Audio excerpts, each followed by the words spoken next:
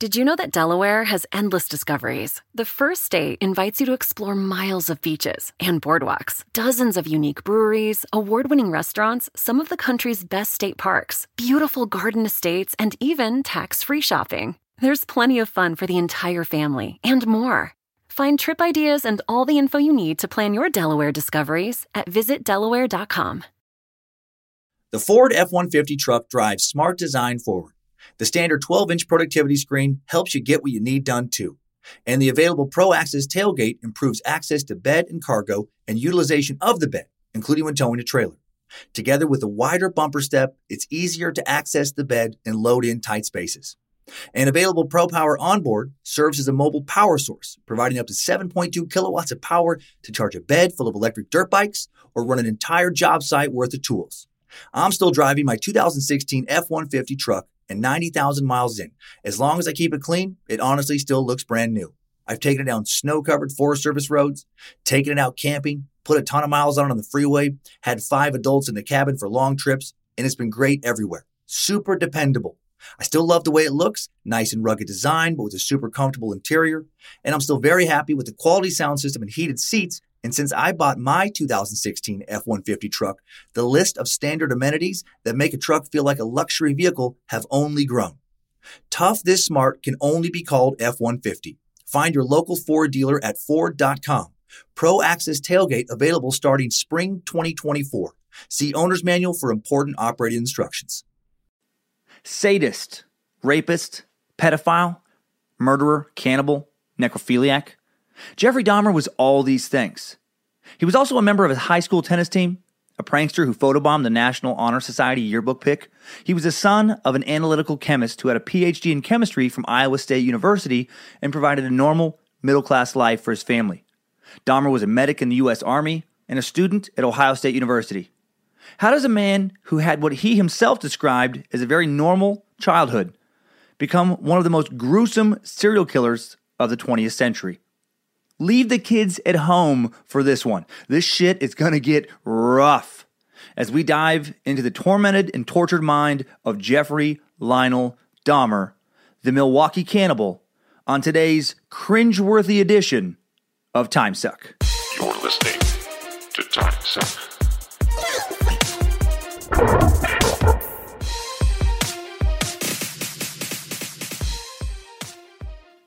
Happy Monday, everybody. I'm Dan Cummins, and thanks for listening to Time Suck. A lot of new listeners the past 2 weeks. Appreciating all you Time Suckers spreading the suck, and you new Time Suckers going all in on getting sucked as well. Thanks to all of you suckheads out there for the birthday wishes this past week as I hit the big 4-0. You hit 40 and you definitely start to reflect on your life a little bit. At least I did. I heard I was going to. Thankful for a lot of things, including this podcast for sure. A lot of work, but a lot of fun work. Most rewarding creative project of my career. And we're just getting started.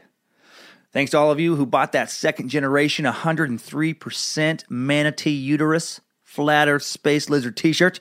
So happy with how that came out. Love that many of you are loving it. If you haven't seen it, check it out in the shop at timesuckpodcast.com or go to my Instagram at Dan Cummins Comedy. I'll keep posting pictures of Time Suckers wearing some shirts. And they keep selling like they're selling, and the third generation tee is not going to be far behind. Appreciate all the new iTunes reviews. We're sitting at over 600 now, and so the JFK Conspiracy episode is dropping, but it's going to drop Friday, June 2nd. It's going to drop Friday, June 2nd. Sorry, I'm not able to get it to you Friday, May 26th, but I can't record that Friday or Thursday or Wednesday because of travel for stand-up. I'll be out of town just too long, and I won't be home to record, and now that I've moved towards home recording because the quality is better, I want to do that as often as I can. I gotta give you the sweetest sound and suck whenever possible. But you can still keep leaving reviews just to get the word out and to show appreciation for the suck and to build towards that 700 review bonus episode, which is going to be Vlad the Impaler, the original vampire, the man who inspired Dracula, a dark dude who probably understood Jeffrey Dahmer, if he would have met him. A little better than I do. Thanks to all of those, thanks to those of you who clicked on the Amazon button at timesuckpodcast.com to do your Amazon shopping. Thanks to those who threw some bucks at the suck using that donation PayPal button, timesuckpodcast.com. And thanks to Timesuckers Sydney, Sapula, Brittany Emanuel, and Jacob for requesting today's topic. And we're going to get right into this topic right after some Timesucker updates. Updates? Get your Timesucker updates. Chris Packel has a dark web update. That's last week's episode. In July of 2015, Force, the agent who was tracking Ross Ulbricht in that episode, the Dread Pirate Roberts, pled guilty to money laundering, obstruction of justice, and extortion under color of official right. The former DEA agent based in Baltimore, Maryland, had been a member of the Silk Road Task Force, a sprawling multi-agency, multi-jurisdictional law enforcement effort that eventually netted, as I said, Ross Ulbricht, known as the Dread Pirate Roberts. In February 2015, Ulbricht was convicted on all counts after a jury trial in New York, and currently serving a life sentence. And then on October 19th, 2015, Force was sentenced to 78 months. Force investigated the Silk Road drug trafficking as part of the Baltimore-based task force. A lot of force in this. Force took on additional personalities that weren't authorized by his bosses, using one called Death from Above, tried unsuccessfully to extort Ross Ulbricht, and another online persona, French Maid. Force convinced Ulbricht to pay him for law enforcement counterintelligence. Information about Force and another corrupt agent was kept out of Ulbricht's Silk Road trial. In addition to his crimes involving Ulbricht, Force ripped off a customer of CoinMKT, a Bitcoin-related company he was illegally moonlighting for. He stole $370,000 from a CoinMKT customer, putting $37,000 in a government account and keeping the rest for himself. All right. It's a lot of money. As part of his sentence, Force was ordered today, when he was charged and sentenced to pay $337,000 in restitution to the victim, identified only as RP. He was ordered to pay $3,000 to Curtis Green. And that's the dude he faked slapping around in the bathtub to make Ulbricht think that he had been killed. A former Silk Road staffer who Force's team had arrested.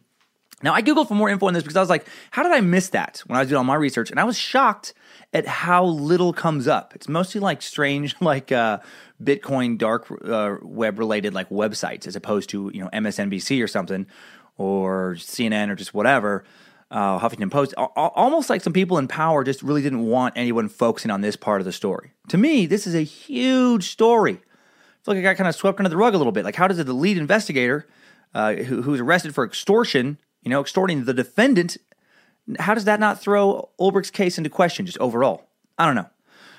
Because, there was other speculation that, of course, this task force used illegal means to track down the initial server in Iceland to catch Ross Ulbricht. But I'm no lawyer, I guess. Seems very fishy, though. Seems very, very fishy. This in from Dan D., the cybersecurity expert I relied on for the Dark Web episode. He made me happy, Dan.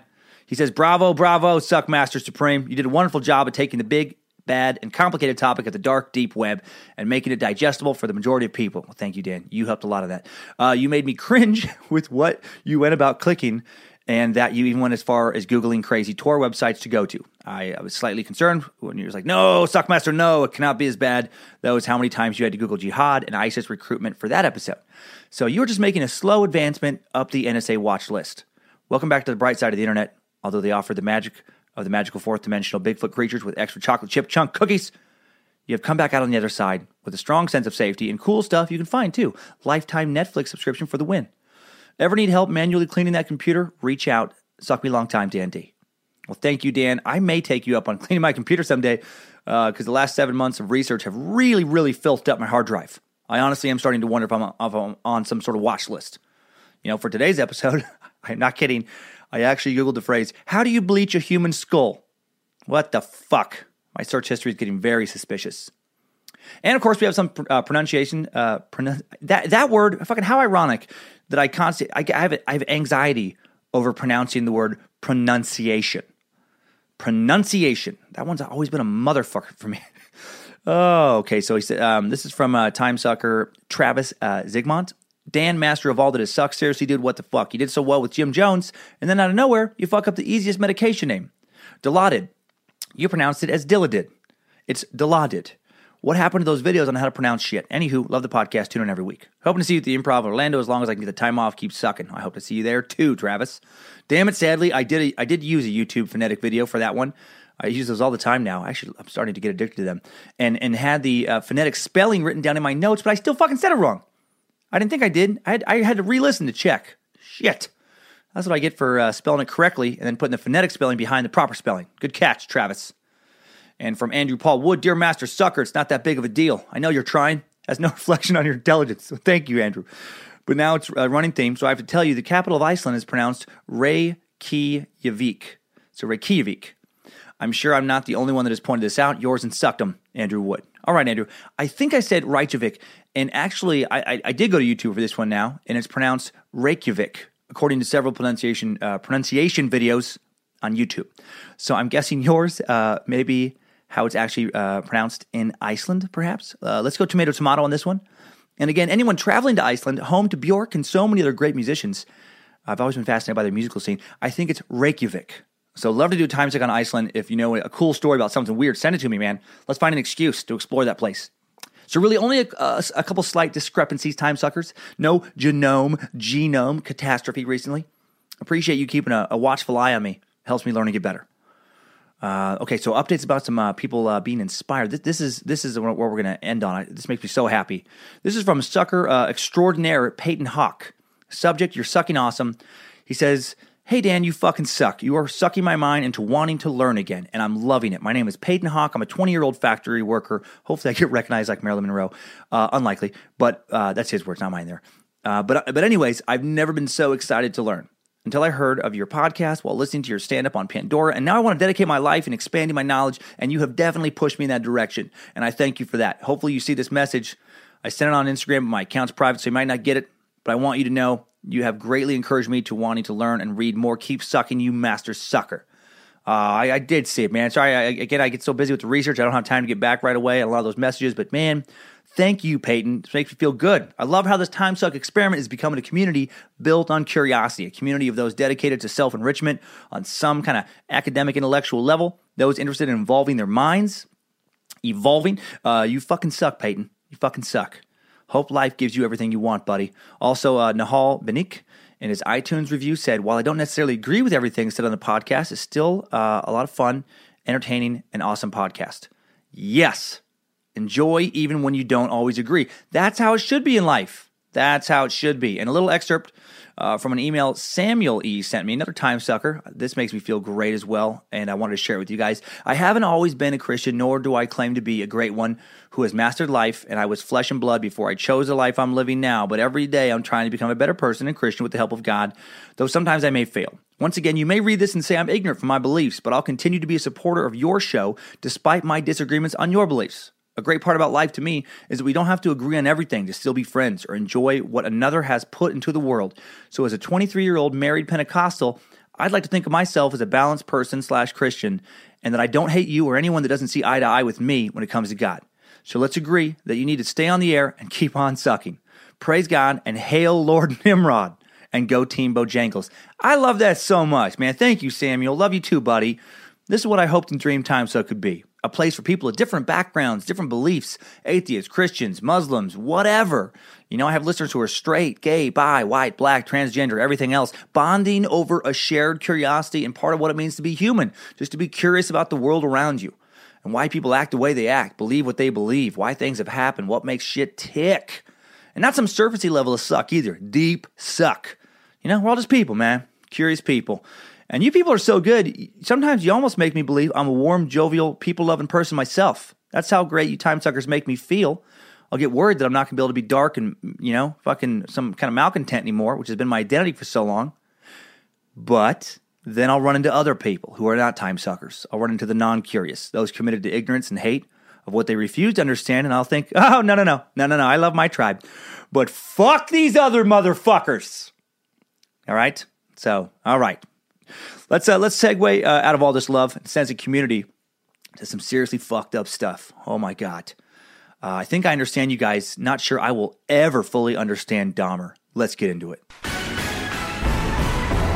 Thanks, time suckers. I needed that. We all did. Wikipedia defines a serial killer as typically a person who murders 3 or more people, usually in service of abnormal psychological gratification, with the murders taking place over more than a month and including a significant break, a cooling off period between them. Well, Jeffrey Dahmer definitely fits into that description. He killed 17 people. There were cooling off periods. He murders absolutely for psychological gratification. The DSM-5, Diagnostic and Statistical Manual of Mental Disorders, doesn't actually have a definition for serial killer because it's not a mental disease, it's a series of actions. The most broadly recognized mental disorder associated with serial killing is antisocial personality disorder, APD, characterized by a pattern of disregard for and violation of the rights of others. The symptoms of antisocial personality disorder can vary in severity. The more egregious, harmful, or dangerous the behavior patterns are referred to as sociopathic or psychopathic. Antisocial personality disorder is much more common in males than females. The highest prevalence of antisocial personality disorder is found among males who abuse alcohol or drugs or who are persons in prisons or other forensic settings. Well, Dahmer, as you'll soon find out, abused alcohol tremendously from a very early age. And he was a dude, so he fits, the mold. He fits a lot of the criteria. He also, as you'll soon find out, had absolutely no regard for the welfare of his victims, like zero remorse. Symptoms of antisocial personality disorder include disregard for society's laws, check on Dahmer, numerous arrests for some super creepy shit, violation of the physical or emotional rights of others. He raped, tortured, killed, ate some of his victims, so I think he qualifies for that. Lack of stability in job and home life. Oh yeah, long periods of unemployment, a lot of movement in his home life. Irritability and aggressiveness. Yes, again, very aggressive with his victims. Lack of remorse. Zero. Consistent irresponsibility. Absolutely. Dahmer mooched off his family for most of his adult life, living off his dad and his grandma, as we'll find out, wasting their money. Didn't seem to care about that. Recklessness, impulsivity. He made a few very impulsive and reckless kills. Deceitfulness, definitely on Dahmer. Lied to his family constantly, very good at lying to the police. Got him out of some jams, as we'll find out. Childhood diagnosis or symptoms consistent with conduct disorder. Now, he never took a psychological exam as a kid, so who knows on that one, but probably. But most of these people will never kill, most of these antisocial personality types, so certainly not as prolifically as Dahmer. So what made him different? Well, psychologists aren't sure what causes antisocial personality disorder, how to even treat it. It's only about 3% of men and about 1% of women believe to have it. Much higher percentages do exist among the prison population. Dahmer himself was diagnosed with this disorder at his trial. He was also diagnosed with paraphilia, a condition characterized by abnormal sexual desires, typically involving extreme or dangerous activities, necrophilia, sexual intercourse with or attraction towards corpses, partialism, which I had not heard of before. It's an emphasis of sexual interest upon one part of the body, a form of fetishism in which the sexual stimulus is a part of the body. As pictures of feet. Well, we'll find out he had that in a very strange, dark way. He was diagnosed as suffering from alcoholism, a personality disorder not otherwise specified, and an unspecified sexual disorder. Basically, he's his own thing. He's not just your typical antisocial personality disorder. So maybe that's why he went so much farther than most people who have that diagnosis or would have that. Just like we're all physically unique, we're definitely all psychologically unique, and some of us are more unique than others. Some of us walk a little farther off the beaten path than others, and I think Dahmer walked so fucking far off the path, he forgot where the path was. He forgot there even was a path. He ended up becoming a slave to his strange, powerfully sadistic sexual urges that were incredibly unique in their deviance. If you think it takes a lot to get you off in the bedroom, you've got nothing on Dahmer. And then I just was thinking, though, was Dahmer truly insane, though? He did go for an insanity defense. It wasn't accepted by the court. And I definitely agree with the court, when he asked, was Dahmer insane? I would say yes and no. I think on the one hand, anyone who's done what he's done is insane, just based on that alone. But he wasn't delusional in that kind of sense of insanity. He knew who he was. He knew what he was doing, why he wanted to do it on some level. He definitely made a great effort to not get caught. So he wasn't criminally insane. It's not like he was following the orders, some foreign voice was giving him from within his head. It's not like, he's thinking the devil was telling him to eat people and stuff. No, he was in charge. He was doing it on purpose, knew what he was doing was wrong. He'd have sex with the corpse of a recent victim, but he'd put a condom on first. He had this weird pragmatic quality to him that way. He wasn't some slobbering, delusional, cartoonish monster. He was scarier than that to me because he was a person not unlike you and me in many respects. He cared about his family, cared about his family's opinion of him. He tried to hold down a job, liked to watch TV and movies, had friends in high school. He's a prankster, but whereas you and I get off on consensual sex, I hope, that didn't do it for Dahmer. And life really started to change for him as he kind of went through puberty and came into his sexual identity. He realized that he just got off on control. Control and just gore, actually. It's such a strange combination. And that specifically is what made him a monster, this aspect of his personality. Like, the way you may crave oral sex, maybe a little bondage, maybe you want your ass spanked from time to time. Maybe you're a dude who really gets off on interesting lingerie. You want a certain kind of look. Well, Dahmer, he craved total control. That was his thing. He didn't just want to rape you. He wanted to rape you and then kill you and then rape you again. That's what did it for him. He got aroused keeping your head in the fridge so he could degrade you later whenever he felt like getting off. He could have your forced company. He got aroused eating your bicep muscles. He got aroused tearing the flesh from your bones. Seriously. And somehow, just like being attracted to some heels and black lace panties might do it for you, maybe some boots and a skirt, no panties does it for me, and that attraction is completely, acceptable to you. If mine is completely acceptable to me. Dahmer knew what did it for him and found that acceptable in a way as well, as hard as that may be to understand. He was almost like, yeah, okay, that's what does it for you. Well, this is what does it for me. And I remember that the first actual real term paper I did in high school was a paper about Dahmer. That trial was still fresh in people's minds when I was in the end of high school there. I can't remember what I wrote, and I wish I could find it. I tried looking it up. I guess I tossed it out. But after researching this time suck, I can't believe my teacher even allowed me to do it, man, because this is going to get dark. It's going to get so dark. But first, before we go real dark, let's start off with the innocence of early youth, of childhood. And Dahmer's childhood was innocent. So let's get into it with a little time suck timeline. Strap on those boots, soldier. We're marching down a time suck timeline.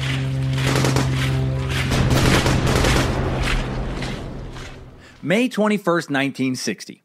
Jeffrey Lionel Dahmer is born to Joyce and Lionel Dahmer. He's their first child, and by all accounts, they were a normal, well-adjusted family living in the Milwaukee, Wisconsin suburb of West Allis. Jeffrey's parents were native Wisconsinites who had family in the area. Family were able to watch young Jeffrey while they were at work. Lionel was working on some advanced degrees in chemistry when Jeffrey was born. Joyce had a difficult pregnancy with Jeffrey and may have suffered from postpartum depression, which may not have made her the most affectionate mother with young Jeffrey, but she wasn't abusive. She worked as a teletype machine instructor, teletypes being kind of early precursor to computers, fancy typewriter, basically. These weren't a pair of meth addicts letting their 18 semi-feral fucking tabby cats raise their kid, They aren't molesting them, aren't beating them down with some super strict religious orthodoxy. They're conservative, but, conservative in a normal 1960s American Midwest kind of way. And they're no dummies. They're smart people. Work and school might not have given them all the time they wanted to watch young Jeff and spend time with him, but if parental neglect because of work, created serial killers, I think most of us would be serial killers. 1962, Lionel Dahmer receives an assistantship to study for his PhD at Iowa State University in Ames, Iowa. This was perfect for the family. Ames was a day's drive from Milwaukee, so they were able to head back on the weekends to visit their family there. And in 1966, when Jeffrey is 6 years old, Lionel earns his PhD in chemistry from Iowa State University. Lionel gets a job as an analytical chemist for the city of Akron, Ohio, and the family relocates to Doylestown, Ohio, a little suburb just outside of Akron, in October 1966. The new job gives the family some nice financial stability, allows Joyce to stay home when they have their second child, David Dahmer, who's born in December of 1966. Good job, 2 kids home in the suburbs, man. Life seems pretty ideal for the Dahmers. However, their marriage is crumbling after the birth of David. The Dahmers fight all the time, move to separate bedrooms for quite a while. So there's definitely some discord in the home. But again, it's a sad reality. That's fucking a lot of our childhoods. 1968, the family moves to another suburb around Akron. It's called Bath Township. And 8-year-old Dahmer begins to become fascinated with dead animals, which doesn't creep his father out as maybe as much as it should have because of Lionel's scientific background. He figures his son just has a scientific curiosity about the world around him, about animals. He's not killing them, not at first at least, but when he finds dead animals, young Dahmer wants to take them apart, see what makes them tick, check out their insides. You know, just fucking boy stuff.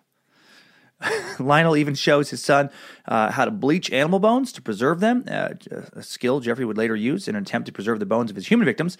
Lionel was, probably just following the advice of the old saying with his kid, which is, I'm sure you've heard this quote. It's just, give your kid a bleached bone and you'll turn him into a creep for a day. Teach your kid to bleach bones and he'll unleash unholy horrors on the patrons of Milwaukee gay bars for years to come. All right, well, all right, actually, that may not be an old saying. That may be just something I just made up. But yeah, so weird, weird that he's into the dead animal thing. Dahmer did begin to exhibit cruelty to animals around this time as well. In second grade, he brought a bucket of tadpoles to class, gave it to his best friend as a present. And when the kid didn't want the tadpoles, Dahmer brought them back home and dumped motor oil into the bucket and killed all the tadpoles. Early sign of a lack of empathy, or early sign of not being good at feeding tadpoles. Or confusion as to which kind of tadpoles he had. Maybe he thought he had cyborg tadpoles that ran on motor oil. Probably the lack of empathy on that. And then other than a strange interest in dead animals, nothing else of note really happens during Jeffrey's grade school and junior high years. There was saying, if you're doing some follow-up on this and you come across some stuff where there's like rumors that Jeffrey was molested, that was said by his father. That's highly disputed. After his arrest, Jeff was pretty open about what had happened to him, and he just said that did not. But he did admit to being victimized in other ways later as an adult, so I don't know why he would admit to some things and hide that. I don't think that happened. He's quiet, a bit of a loner as a kid, but viewed as bright by teachers. His grades are average, but this is seen as resulting from a lack of effort rather than a lack of intellect. No one knows yet that Dahmer not only has interest in dead animals, but is sexually aroused by them as he begins puberty. Makes me think of that other old saying, keep an eye on the kid who has his eyes on some roadkill while he has a boner sticking out of his sweatpants. I'm not sure who said that one. I think it was Henry David Thoreau. 1974, Dahmer begins attending Revere High School in Bath, Ohio. Now, the Revere Minutemen, notable alumni in addition to Dahmer, include Larry Nance Jr., current power forward for the Lakers after being selected with the 27th pick of the 2015 NBA draft. Out of the University of Wyoming, son of Larry Nance, three-time NBA All-Star who averaged 17.1 points a game over 13 seasons in the NBA with the Phoenix Suns and the Cleveland Cavaliers. Carl Smesko also graduated from Revere High School, current head coach of the Florida Gulf Coast University women's basketball team. Actress Caitlin Black, most known for playing Annabeth Nass in the CW comedy drama series Heart of Dixie. And Super Bowl champion center for the 2000 St. Louis Rams, backup center, but still, he's got a fucking ring. So you get the idea, typical American suburban high school. A lot of cool people coming out of there. Dahmer, I think he was actually on the list on Wikipedia as well. They did go ahead and include him. Some kids Dahmer went to school with described him as a loner. Others described him as a class clown. Known for pulling pranks, acquaintances recall Dahmer drawing chalk outlines of fictional bodies. Creepy, consider what he ended up doing later. Faking epileptic fits at the mall, yelling out at inappropriate times, sneaking into the picture of the National Honor Society when he didn't belong there. He was such a goofball, his friends would refer to others doing something outrageous and stupid as doing a Dahmer. Oh man, you're just doing a Dahmer. That takes a fucking whole other meaning now. Not as playful and carefree when you say someone's doing a Dahmer now. He briefly played on the tennis team and the school band. Seemed like he had a fairly normal high school experience other than an excessive amount of drinking. He supposedly hid a flask in his locker and drank before, during, and after school. Supposedly regularly brought like a pint of liquor to school, called alcohol his medicine. Even other high school kids who drank, maybe partied a bit, thought Dahmer drank a little bit much, like a ton. He was a functional alcoholic by the age of 14. That always just amazed me. I would never have been able to pull that off. Oh my God, everyone would just know I was drunk. I guess I did come to high school stoned a few times and, intensely paranoid that everyone knew what I was doing. But I just can't imagine every fucking day at that age. Oh, man. And he was able to do that kind of partly because it was the 70s. He got caught drinking once at high school. Just got a warning, verbal warning. This is a time when in most states you could drink at the age of 18. People didn't take it all that seriously. Dahmer's high school teachers described him as polite and quiet, got average grades, seemed disinterested in most of his classes. The one subject that did really hold his attention, which in hindsight is not surprising at all, was biology. Specifically, he loved dissecting animals. And again, his dad was happy that he was just excited about something.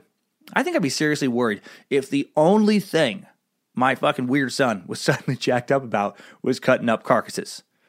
One creepy thing he did was to keep, he took the skeleton of a fetal pig he dissected home and then preserved it and kept it on display. That is fucking creepy to me.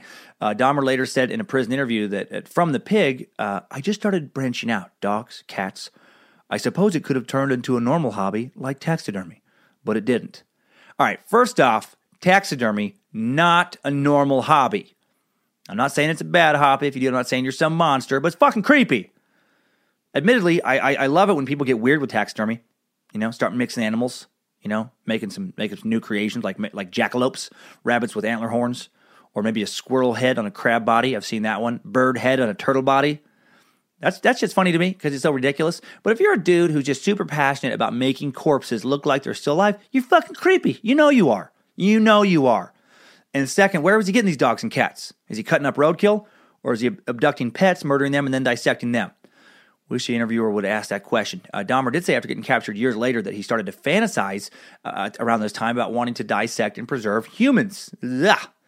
Why did he do it? Dahmer would later say, I wanted to see what the insides of these animals looked like. And it turned him on. He'd say, there was a general excitement to me. It became a compulsion, and it switched from animals to humans. How weird that must be, to be entering your adolescence, which is a weird time for all of us, figuring out what you like to jerk off to, and all of a sudden you get a boner when you're dissecting animals. Because it's not like you try to get a boner. It's not like anyone picks that. In a weird way, although I'm so glad that he was, that he's no longer with us, and I wish he would have been caught earlier, I do have pity for Dahmer. Because he was just such a fucking maniac. I have pity for him more than some serial killers I've read about. Because you read about his adolescence, and it's like, who would pick... no one would pick like, you know what I'm going to be turned on by? Fucking cutting up animals. That's what's going to give me some wood. That just puts you on the very edge of the fringe of society. Why would, and he knew it was fucked up. He knew these feelings were fucked up as a kid.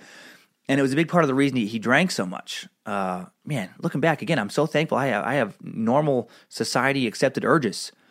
Out of the gate, I was lucky, man. Nude photos of women did it for me. And if I couldn't find porn, there was the bra section of the JCPenney catalog. Loved it. And if I couldn't find that, there was some National Geographics. Native women. And if I couldn't find that, there was doing my best to remember the photos I'd seen. Neighbor lady. So, fairly normal stuff. Maybe a little voyeuristic, but fairly normal. Another reason Dahmer drank so much in high school was to suppress other sexual urges. He also realized he was homosexual, didn't think his conservative family would approve, so he tried to drink the thoughts away. Dahmer also remembers having sexual fantasies about violence early in high school. Age 14 or 15, he said, I started having obsessive thoughts about violence intermingled with sex, and it just got worse and worse. I never dreamed it would become a reality. Well, before we find out exactly how much worse it got for Dahmer, let's check in with today's sponsor. Today's episode of Time Suck is brought to us by Audible. Audible content includes an unmatched selection of audiobooks, original audio shows, news, comedy, and more from the leading audiobook publishers, broadcasters, and entertainers around. And with free apps for the iPhone, iPad, Android, and Windows Phone, you can download and listen no matter where you are. Plus, unlike a streaming or rental service, with Audible, you own your books. So you can refer back to them in your library whenever you want. Or if you don't like one of your books, you can swap it for a new one thanks to Audible's Great Listen Guarantee. I relied heavily this week on the Audible title, Jeffrey Dahmer, A Terrifying True Story of Rape, Murder, and Cannibalism, written by Jack Rosewood and narrated by David White. If you need more Dahmer details after this episode, that is the audiobook you need to listen to. That's where you need to go. I also liked how listening to an audiobook this week, instead of just reading articles and books, helped me with my little pronunciation mishaps. It was nice to hear nefarious pronounced correctly, as opposed to nefarious the way I've been saying it for years. Thanks to Time Sucker Casey and his email for pointing that out as well. And Audible is offering all you Time Suckers a free audiobook with a 30-day free trial membership. So go get it. Who doesn't like free? Just go to audible.com/timesuck and browse the unmatched selection of audio programs. Download a title for free, just like I did with Dahmer Book, my Dahmer Book this week. Use my own promo code for that one and start listening. It's that easy. Again, go to audible.com/timesuck. That's audible.com/timesuck and get started today. All right, June 18th, 1978. the first murder. Shortly after graduating from high school, Dahmer got a chance to turn these fantasies he's been having into a reality, and he took that chance. Dahmer's parents had just separated or were in the process of getting a divorce. While doing so, both of them move out of the family home in Bath, Ohio, and his mom takes younger brother David with her. Dahmer has the house to himself. No job, no school, no one to monitor him. And then one day, driving home from the liquor store, again, dude loved to drink, had already been drinking all morning. He's driving past an attractive, shirtless 18-year-old hitchhiker named Stephen Hicks, and he decides to pull over. It was a dream come true for Jeff. Hicks was on his way to a concert in Cleveland. Jeff talked him into heading back to his place for a few drinks before he moved on. Stephen took him up on that offer and headed back with Dahmer to the Dahmer home. After a few drinks, Dahmer tried to put the moves on Stephen, but Stephen wasn't gay, and he wasn't having it. He tries to leave. They struggle for a bit. In addition to drinking all the time, Dahmer also lifted weights. Had an interesting combination there. And he wasn't a small dude. He was 6 foot tall, about 180 pounds, had a fairly athletic build. But Stephen wasn't a little fella himself, and he was able to push past Dahmer. And then Jeffrey did something very impulsive that would change his life forever and end Stephen's life immediately. When Stephen turned his back on Jeff and headed towards the door, Dahmer grabbed a 10-pound dumbbell, slammed it into the back of Stephen Hicks's head, crushing his skull and killing him instantly. And now he had a dead body in the middle of his parents' house. No one around, no one headed over anytime soon. Not even neighbors could see into his driveway to know he had someone over there. Also, in the age before cell phones, no one knew that Stephen had even met Jeff. No witnesses saw him pick up Stephen. Nothing. No leads for the police to follow up on, when Stephen's family would inevitably realize he was missing. Jeff had what he'd been fantasizing about for years now, a human body to do whatever he wished to, And for the first victim, the first thing he wished to do was jerk off. Apparently, he never had sex with Hicks's corpse, but he did lay next to it and then masturbate, which seems almost creepier somehow to me, somehow weirder. Like you kill somebody, their dead body turns you on, no one's around, and you want to have sex with it, but then you're like, that's too much. That seems disrespectful. I can't. It feels rude. It feels rude, but I am horny, so I guess I can just lay here and jerk off a little bit. Fuck, that's creepy. And then Dahmer starts to clean up the crime scene, which also turned him on. He made note of that in his mind. For most serial killers, body disposal was a chore. It was not the fun part. For Dahmer, it was definitely part of the fun part. Dahmer, he was unusual that way. He didn't dump bodies in the woods like maybe a Gary Ridgway, the Green River Killer, for example. Dahmer dragged Hicks's body into the bathtub and just dissected it. He took his time because he said he enjoyed it. He buried Hicks's remains in the crawl space under the family home before his dad came home to visit, and gave him some time to think about how to get rid of the rest later when his dad left. When his dad did leave, Dahmer dug up the remains, dissolved what was left with acid, and then flushed it down the toilet. Then he took the bones. The acid wouldn't dissolved. He had some hydrochloric acid, smashed them with a sledgehammer into tiny pieces, sprinkled these pieces around the yard. Man, his paying attention in science class and having a scientist for a father, I guess, paid off when it came to body disposal. And just like that, Stephen Hicks vanished from the planet. Dahmer had gotten away with murder, and now there was no going back. However, he was worried about the accidental nature of the killing, and he knew that if he killed like that again, he could, easily get caught. And he didn't really want to kill. He would start to think about what he really wanted was to have a sex slave, and it would be a while before he got another opportunity to try and get one. His parents' divorce was finalized that summer. His dad moves back into the house with him. His dad's concerned about his son's drinking and Jeff's lack of career ambition, and then Lionel Dahmer convinces Jeffrey to enroll in classes at Ohio State University. Dahmer the Buckeye, not listed among their notable alumni. Weird. Dahmer doesn't last long in college. His dad pays for a full year in advance, and then Dahmer just basically hangs out alone in his dorm room for a few months and just gets fucking hammered by himself all the time. Lionel isn't going to fund this bill anymore, and faced with either moving back at home and having to get a job and have to listen to his dad's shit, or going to join the Army, Dahmer decides to join the Army in late 1978, like the very end of the year. So then in early 1979, Dahmer completes basic training and is stationed at Fort McClellan in Anniston, Alabama, before transferring to Fort Sam Houston in San Antonio, Texas. Life in the Army seems to work initially for Dahmer. He gets along with most of his peers, gets above average reports from his superior officers. He's not getting drunk all the time. But then after he completes training as a medical specialist, he transfers to Baumholder, Germany, and his old demons reemerge. He starts drinking all the time again. His service record starts to decline. He's assigned to work with another medic, Preston Davis, and years after Dahmer was arrested and sent to prison for multiple murders, Preston came forward to say that Dahmer had drugged and raped him inside an armored personnel vehicle. Dahmer's still looking for that immobile sexual plaything. Davis was embarrassed to report it at the time, and at the time, the military didn't have a great reputation for dealing with sexual predators. Even worse of a reputation than many believe it has now, and he doesn't say anything. Davis gets transferred and is replaced by a 17-year-old from Arkansas, Billy Joel Capshaw, and the raping allegedly intensifies. This is for Capshaw. It began the day he and Dahmer, again, the Army medic, were put into a room together, and the assaults apparently began at once. And eventually, this Capshaw would leap from the third-floor window of this room that they were working in to escape. He said later, I'd probably been raped 8 to 10 times. I don't know. He was tying me to the bunk with motor pool rope. He took all my clothing from me. He would either beat me before he raped me, or he would beat me after. Eventually, Capshaw was taken to the dispensary for a test with what they called a rape kit to see if he was telling the truth. The doctors did nothing. He was sent back to the room. I was there for another 17 months with Jeff being raped and tortured. He learned 10 years later that the rape kit and the results were just discarded. He says they threw me to the dogs. So, wow. So Dahmer is, doing some crazy shit over in Germany in the military.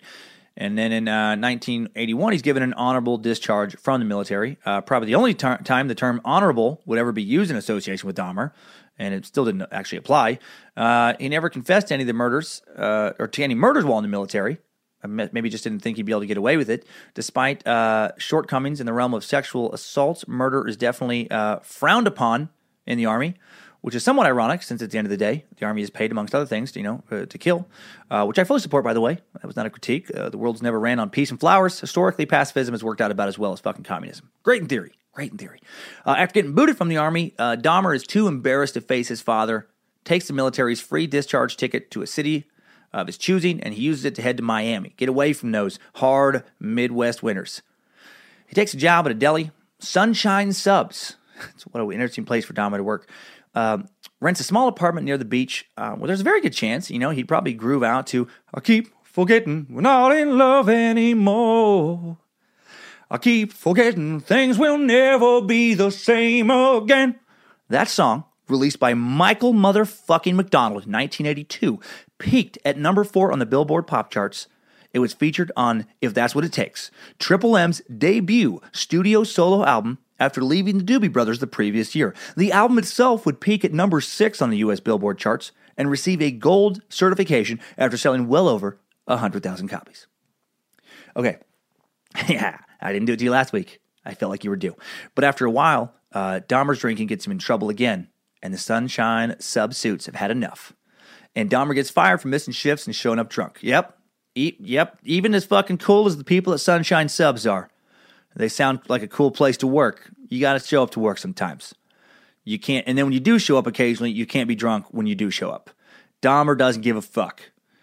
More time for him to get drunk on the beach. But Dahmer's landlord does give a fuck when he can't pay rent because he's blown all his money on booze. And he gets evicted in the fall of 1981. After trying to live on the streets, taking it to the streets, Dahmer finally broke down and called his dad. In late September 1981, Dahmer moved back to Ohio to live with his dad, who had remarried. Jeffrey was expected to find a job and help out around the house. Instead, he went out and blew his dad's money getting drunk while pretending to look for a job. Lionel was furious when he found out. Yeah, I would be too. Jeffrey promised to clean up his act, and then a short time later, he gets arrested and charged with drunk and disorderly conduct after police find him wandering around downtown hammered, harassing people. That December, Lionel sent Jeffrey to go live with Jeffrey's grandma, Lionel's mother, in suburban Milwaukee in December of 1981. And it was at Grandma's house, 2357 South 57th Street in West Allis, Wisconsin, where Dahmer would kill 3 more young men. Lionel hoped that having to help take care of Grandma Catherine would give Jeffrey some sort of purpose in life. Instead, it just gave him a place to lure young dudes to an early and painful death. Now, Dahmer was told to look for a job again, and this time he not only looked, he got a job. He got a job as a phlebotomist at the Milwaukee Blood Plasma Center. While working at the plasma center, Dahmer once tried to fulfill his murderous urges in a non-homicidal way by taking home a liter of blood and drinking it. Apparently he thought it tasted delicious, and he wanted more, but he was afraid to get caught and get fired. God, plasma centers do have some interesting characters as them. I used to go to one in college all the time. I remember it was this win-win with drinking, where I didn't have much money, and I would sell plasma. I would give them part of my blood to get beer money, and it was great. Like if I did it on like a Friday, it was perfect because then I would have less blood, so I would get drunk faster and have to drink less to get drunk. So I would save money on the alcohol and have money to buy more alcohol. And it's such a crazy binge drinking culture. I can't imagine doing that now. Like in college, it was so insane. But I remember that one of the funniest things that happened to me or around me when I was in college that I would just crack up about all the time to this day is my buddy Paul would go with me to the plasma centers. Like the two of us, you know, was my best buddy in college. We'd go to these plasma centers. And sometimes we would do it earlier in the week too, and sometimes we did it on a Wednesday. And we had this Wednesday night class together one semester, Sociology 101. It was a 6 p.m. to 9 p.m. once a week class. And it would give like a little 10 break kind of intermission in the middle because it was so long, everybody's sitting there. And, you know, and Paul was he was a studious person. He would show up to class all the time. And then one day he doesn't show up to sociology. And I'm like, you know, this is pre-cell phone when everybody had cell phones. And so I couldn't just text him like, hey, dude, what the fuck? Where are you? And it was just weird. I'm like, where is this guy? Where is this guy? And then about 15 minutes before the intermission, Paul staggers into class, and he's so pale. He is so like white, and he has dirt and like grass clippings on the side of his face, and he had like a fleece jacket, and there's like dirt and shit all over the fucking back of it, like pieces of grass and leaves. And I'm just like, what? I'm like mouthing. I'm like, what happened to you? And he just seems out of it. He seems out of it. Well, you know, a few minutes later, intermission hits, and I go ask him, like, dude, what happened? And it turned out he had given too much plasma. I don't know, you know, maybe he just didn't eat before or something. And there was this huge in Spokane, Washington. This place was right next to Division Street, one of these big major streets.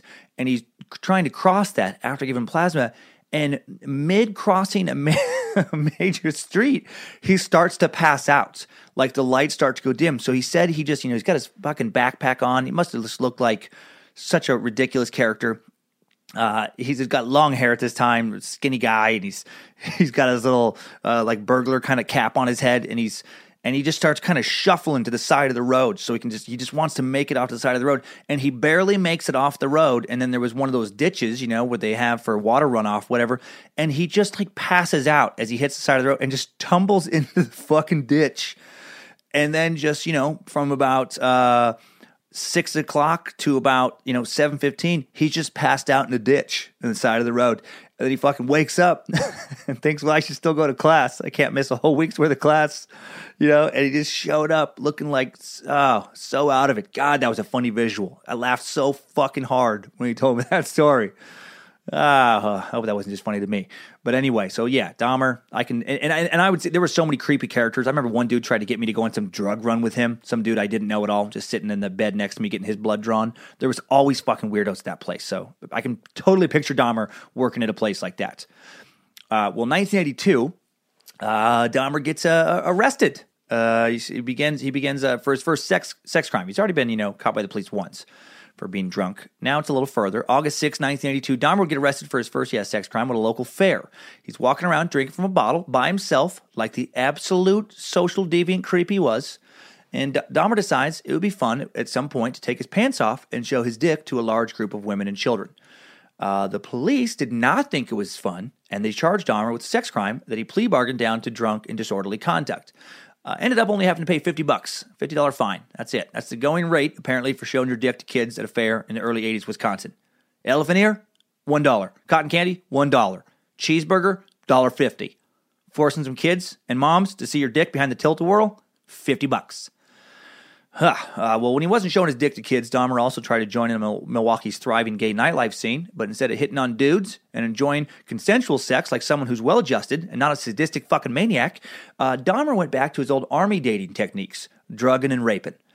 In addition to drugging dudes he met at bars, he also started going to bathhouses, drugging dudes there. Did it so much drugging, he'd eventually be banned from one of Milwaukee's bathhouses, Club Bath. Word got out there, and Dahmer was blacklisted from the whole bathhouse scene. Also in the early 80s, Milwaukee, Dahmer once walked past a department window late one night while he was hammered, like usual, Dahmer being Dahmer, and saw a mannequin in some department store window he thought was hot. So he busted the window, took the mannequin back to Grandma's. He risked arrest to get this fucking mannequin, takes it back to Grandma's house, takes it up to his bedroom, and uses it to satisfy his sexual urges for a perfectly still sexual partner, because that's what he desired. Sadly, the interviewer asked him about this mannequin, did not ask him if he had drilled a hole for its butthole, or like a hole where its mouth was. You know, did Dahmer's mannequin have a butthole? That's one of the great questions of our time that will never be answered. Having sex, whatever kind of sex he had with this mannequin, trained Dahmer to dehumanize future victims. He would say, I trained myself to view others as objects of pleasure instead of people. He does kind of talk like that, too. He talks no emotional affect. Eventually, though, his grandma finds the mannequin and forces him to throw it away. So I'm guessing it did have a mouth and butthole. You know, I don't think Grandma Catherine makes a grown man throw away a normal mannequin. I think it was a little modified. You know, Jeffrey, why do you have that mannequin in the closet? I've been thinking about a career as a tailor, Grandma, or perhaps a fashion designer. Well, then why do you drill a hole in its mouth? And why is this all greasy around its mouth? Because... Take its pants off, Jeffrey. I want to see something. Jeffrey, does this mannequin have a greasy butthole? Grandma, please. You're no tailor. You throw that sex doll in the dumpster and don't let the neighbors see you. I don't know, my old people are always a little southern. In hindsight, maybe Grandma should have let Jeffrey keep the mannequin. You know, probably not, but maybe it would have satiated his sadistic urges a little while longer. I don't know. After he tossed out the mannequin, he got a new idea, started reading the obituary. Dig up recently buried bodies of young men, you know, and have some new human corpse sex mannequins. Dahmer actually tried this, but soon realized, basically immediately realized, that digging up a body out of a cemetery is way fucking harder than it looks in like a movie. You don't get to knock it out in an hour with the garden shovel. So he gives up after starting, on his first dig. 1994, after being unemployed for 2 years, after his phlebotomist position was eliminated, how the fuck do you pull that off? Young dude, just not getting a job for 2 years. He worked there only for 10 months. Dahmer gets a job finally now working the graveyard shift, how fitting, at the Ambrosia Chocolate Factory, founded in Milwaukee in 1894 by Otto J. Schoenleber in Milwaukee, Wisconsin. According to BuyChocolate.com, Ambrosia has established a reputation as the most complete line of quality chocolate products for the bakery, confectionery, cereals, ice cream, dairy, food service, and retail private label markets in North America. Well, during the 80s, Ambrosia does have several hundred employees, which means they were making a lot of chocolate, which means any of you listening who ate some chocolate in the 80s probably ate a little bit of Ambrosia chocolate, which means there's also not an altogether small chance you ate a little bit of Dahmer's chocolate. Chew on that. Dahmer would still be working at Ambrosia when he was finally arrested for murder in 1991. Wow. Dahmer and the Chocolate Factory. That is fucking creepy. On September 6, 1986, Jeffrey Dahmer would have his second run-in with police over some disturbing public nudity. Dahmer was walking along Milwaukee's Kinnickinnick River, also known as the KK River, not known as the KKK River. That's a very different river. Drinking, creeping, lurking, like the complete fucking social deviant he was, walking along a stretch of the river frequented by junkies and hobos thinking about sex and murder. Again, just classic Dahmer. Just Dahmer being Dahmer. Ideally, he'd stumble upon another hitchhiker and recreate that opportunity he found in his youth, that summer after high school. But alas, he just stumbled upon a couple of young boys playing along the river and thought, I guess, how about I just whip my dick out and jerk off in front of these kids instead? Well, the kids were smart. They ran away, they told their folks, and the police were called. Dahmer, instead of fleeing, just thought, why don't I just finish jerking off here on the muddy banks of the KK River, and then enjoy the last of my fucking beer. Just a little more Pilsner, a little more jerking off. Because he was a classy dude. The police, they show up, charge Dahmer with lewd and lascivious behavior, a crime that in the state of Wisconsin was a sex crime at that time. May still be now, definitely was then. But he plea bargains again, pleads guilty to disorderly conduct, gets a small fine and a year's probation. What the fuck? I feel like jerking off on the riverbank in front of some kids should get you mandatory jail time. Maybe some counseling. But what do I know? Jeff tells Grandma Catherine and Dad that the boys were mistaken. He was just peeing, you guys. He was just urinating. Maybe those kids mistook his vigorous shaking of urine and white pee coming out of his hard penis for jerking off. No, he's not a monster. He just pees in a weird way. He likes to pee when his penis is erect, and he likes to pee a small amount of white liquid instead of yellow urine. So they believe him. They believe he's not a monster. Probably just because they don't want to. They don't want to fucking rationalize what he's becoming, or have to admit what he's becoming. They want to rationalize it away. So second murder. Okay, let's get to that. 1987. 9 years after his first murder, Dahmer would kill again in 87. He later commented on the long cooling off period, saying there just hadn't been an opportunity to do what I wanted to do. But then on the evening of September 15th, 1987, Dahmer met Steve Toomey at a bar called Club 219 in Milwaukee. They got hammered together.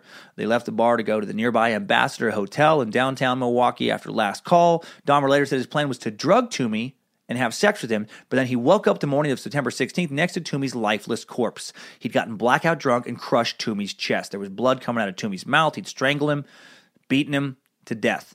Dahmer was obviously worried he'd get caught, but ever the cold, soulless killer, he made himself some coffee in the room, just calmly shook off his hangover.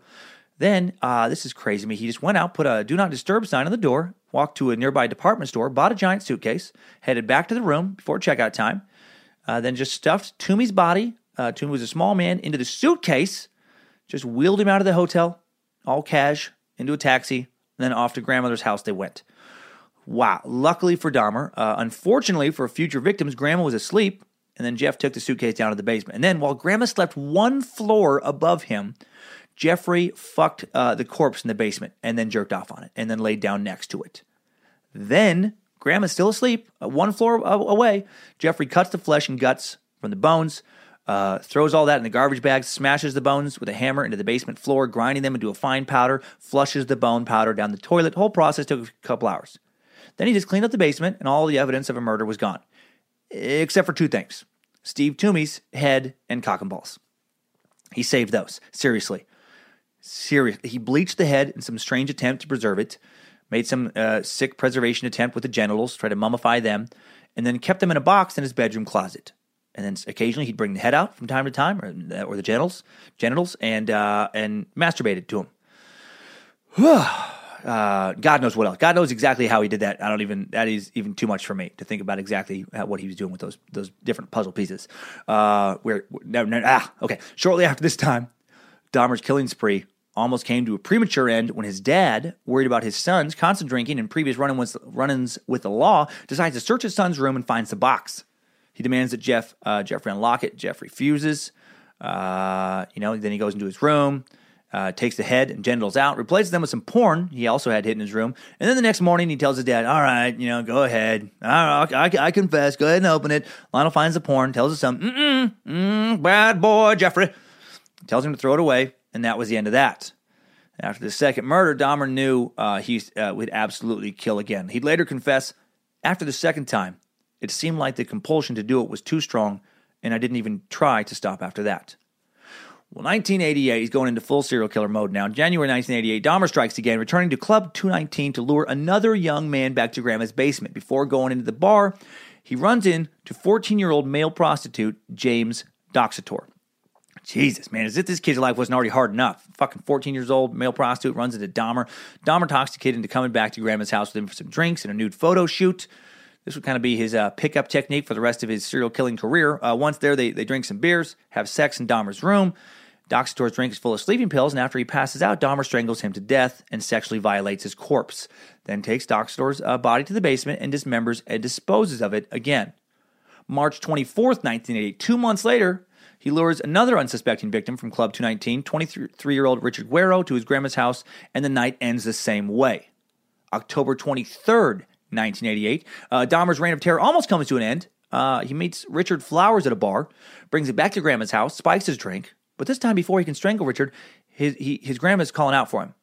Catherine had heard them come home, wanted to remind Dahmer that he wasn't allowed to bring visitors home. What a surreal sight. He's like mid-strangle, and then he just hears like some scene out of like Psycho, some Norman Bates shit. Just, Jeffrey, what are those noises? What did I tell you? Well, he's unable to kill Flowers and get away with it, so he instead calls a cab for the heavily drugged Flowers, drives him to the hospital, dumps him off at the ER. Well, once Flowers comes to, he files a police report against Dahmer for being drugged, but the police don't take it seriously, and Flowers can't remember the exact address of Dahmer's house. So he avoids the police this time, but Grandma's had enough. She complains to Lionel, Dahmer's dad, about the late-night visitors and about the foul smells coming from the basement. Fuck. She's also sick of the drinking. Jeffrey, I'm sick of the drinking and the smell of rotting human flesh. I don't know which one I detest more. No, I'm sure, obviously, she did not know what was down there. She kept finding empty liquor and beer bottles around the house, and it was time for Jeff to get a place of his own. Well, in September 1988, Jeff moves out. He gets an apartment at 808 North 24th Street in Wisconsin in walking distance of the Ambrosia Chocolate Factory. And then the night after he moves in, he does not fucking waste time. He meets a 13-year-old kid from the neighborhood, tells him he's going to give him $50, takes some nude photos back at his place. Dude just says fucking, he has no qualms about age. Jesus. The kid agrees. Dahmer gives him a drink laced with sleeping pills, and after a few sips, the kid begins to feel sick and he runs off. Dahmer thought things would just turn out like they did with Richard Flowers, and he lets the boy go. Well, it's different this time. The kid makes it home. The boy's parents take him to the hospital after pumping his stomach. A doctor at the hospital reports the incident to the police, and then after questioning the boy, the police have the boy lead them back to Dahmer's apartment. Dahmer's not home. When they first get there, he's working at the Ambrosia Chocolate Factory, making some of that chocolate that you probably have had in your stomach. And then the police come back the next day. They locate and identify Dahmer. No plea bargain to drunk and disorderly this time. Jeffrey Dahmer is charged with exploitation of a minor and second-degree sexual assault. Well, he does get a reduced charge. He pleads guilty to felony sexual assault, agrees to serve a year in the county jail and be placed on probation for 5 years and to register as a sex offender for the rest of his life.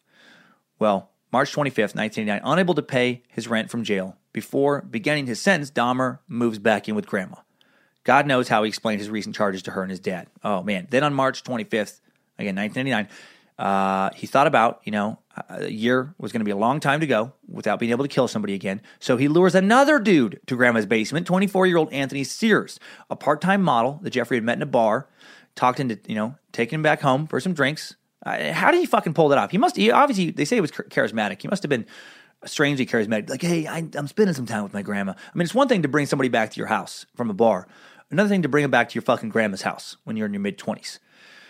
But he does. He gets him back, with the lure of, money for a nude photo shoot. Grandma's asleep this time. The two of them have consensual sex before Dahmer drugs and murders Sears. Then he gets rid of everything in the way he does, except for his head and cock and balls. Steve Toomey's head and genitals had not survived the test of time. As Dahmer had hoped, they'd become brittle from the bleaching. They'd been crumbling apart. I guess that was unacceptable for his sexual needs. So he tries out some new embalming techniques on Sears' head and genitals. And then, in a ballsy move, dark pun intended, decides to keep Sears' balls, penis, and head in a box that he would keep in his employee locker at the chocolate factory. What the fuck? Although he'd start his 1-year jail sentence in May, he'd have work release and be able to visit Sears' parts during the day. Unbelievable! This guy is so dark and weird. He seems like a member of a different species. Well, May 23rd, 1989, Dahmer begins his year sentence. And according to prison officials, he's a model inmate, I guess visiting, his fucking cock and balls at his work locker, kept him calm. Didn't get in fights, didn't revert back to his army days of raping other inmates. Ironically, though, during his one furlough, he's let out for 12 hours on Thanksgiving to see his family. He goes to a bar instead with the plan to rape and kill somebody, ends up getting raped himself. Not joking. He gets blackout drunk, wakes up the next morning to someone sodomizing him with a candlestick. The guy was holding him down, wouldn't let him go, but then does let him go. How ironic is that? He doesn't get raped in jail, but he does get raped the one day he's let out of jail. I would feel sorry for him if he wasn't Jeffrey fucking Monster Dahmer. In March of 1990, he's released from jail. By May, he has himself a new apartment near Ambrosia, near the chocolate factory at 924 North 25th Street, apartment number 213. An apartment that would become synonymous with torture, cannibalism, and death in Milwaukee. And he begins a 16-month reign of fucking terror on the city of Milwaukee that would end with his final arrest on July 2nd, 1991. Before we examine his final 12 murders, let's take a little look into what makes someone like Dahmer tick in a little more in depth and hop out of this timeline. Good job, soldier. You made it back. Barely.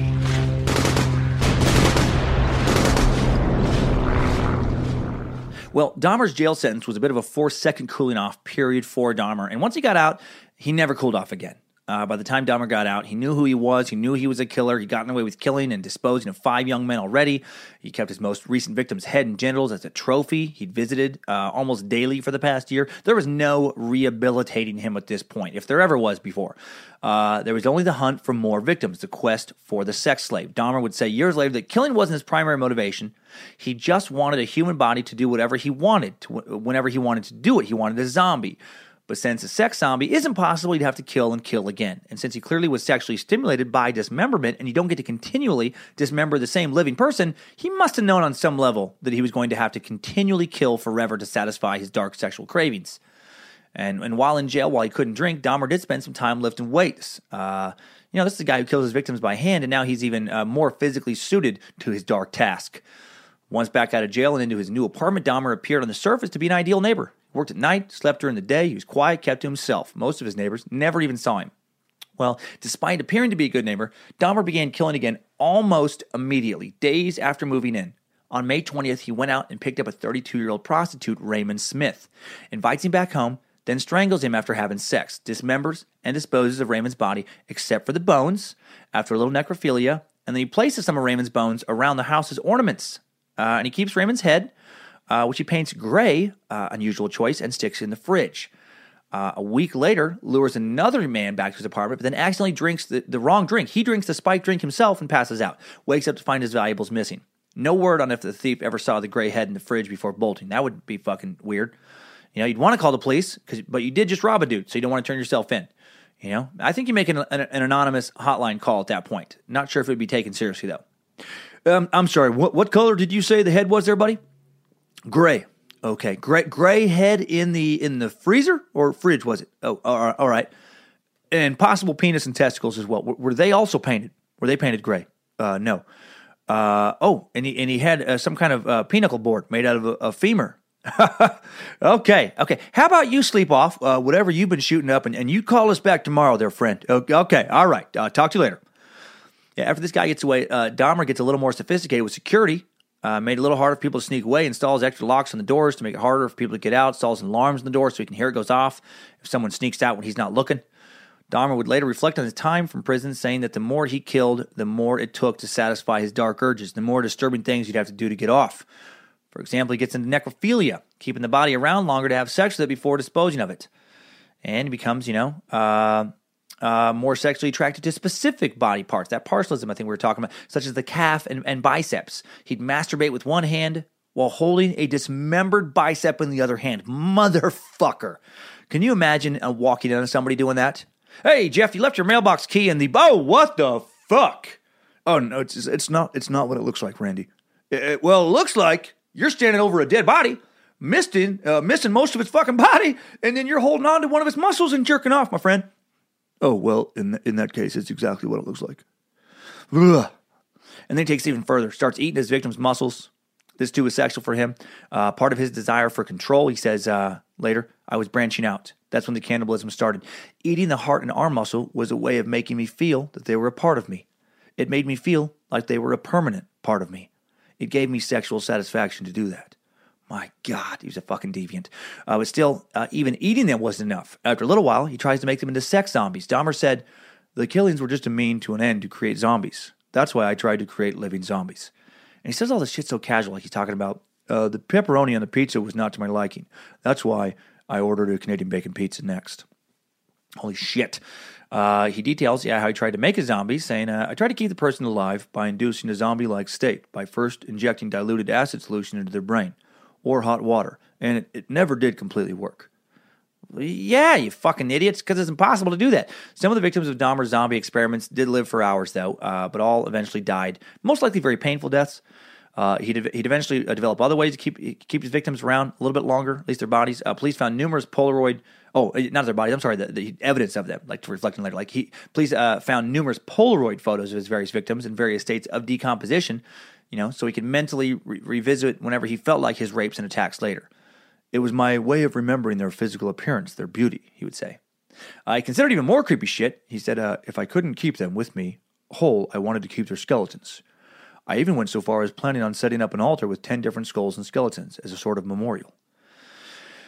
During his final killing spree, Dahmer became obsessed with the movie The Exorcist 3. He would watch it all the time in between doing these things, and he said he identified with the feeling of being compelled towards evil acts by some murderous demon that's possessing you.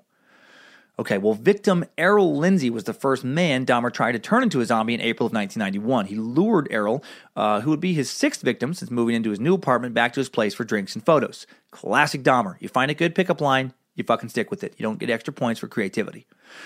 Jeff had bought some hydrochloric acid from a local hardware store, same type of acid that had been thrown into the faces of numerous women, in recent years to horribly disfigure them. You've probably heard of those stories. It happens a lot in Bangladesh for some reason, often as revenge for a rejected marriage proposal. which is why there's that old saying, don't say no to a desperate man holding a jar of acid in Bangladesh. That's where that comes from.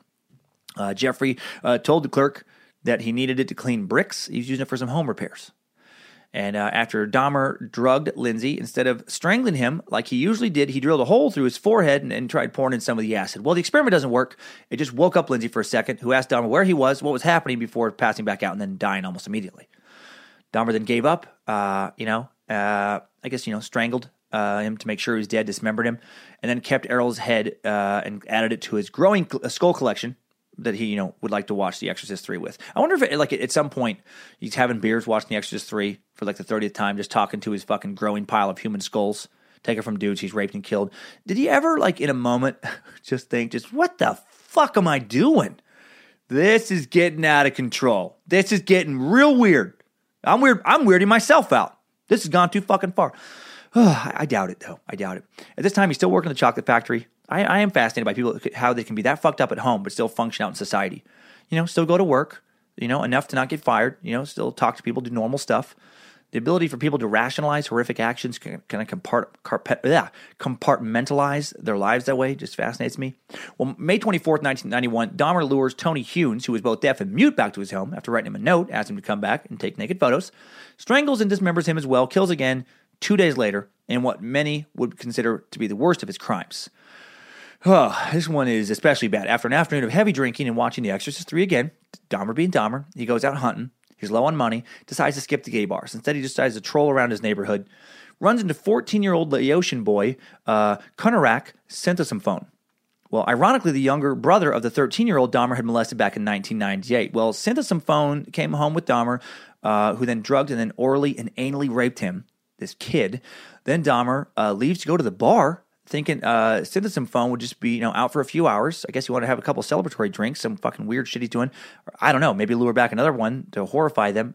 Who knows? But he returns, and he finds a naked Sinthasomphone talking to two female neighbors outside his apartment. Conscious but still drugged, babbling incoherently in Laotian.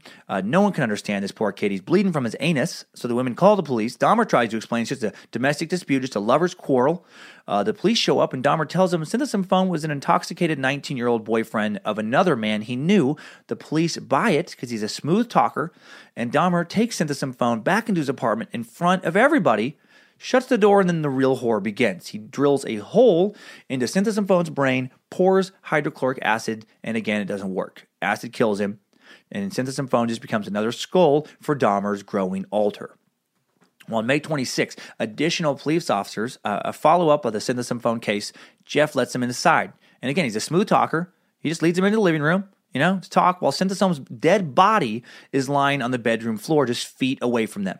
Answers whatever questions they had well enough that they leave and never come back to investigate what happened to young Sinthasomphone.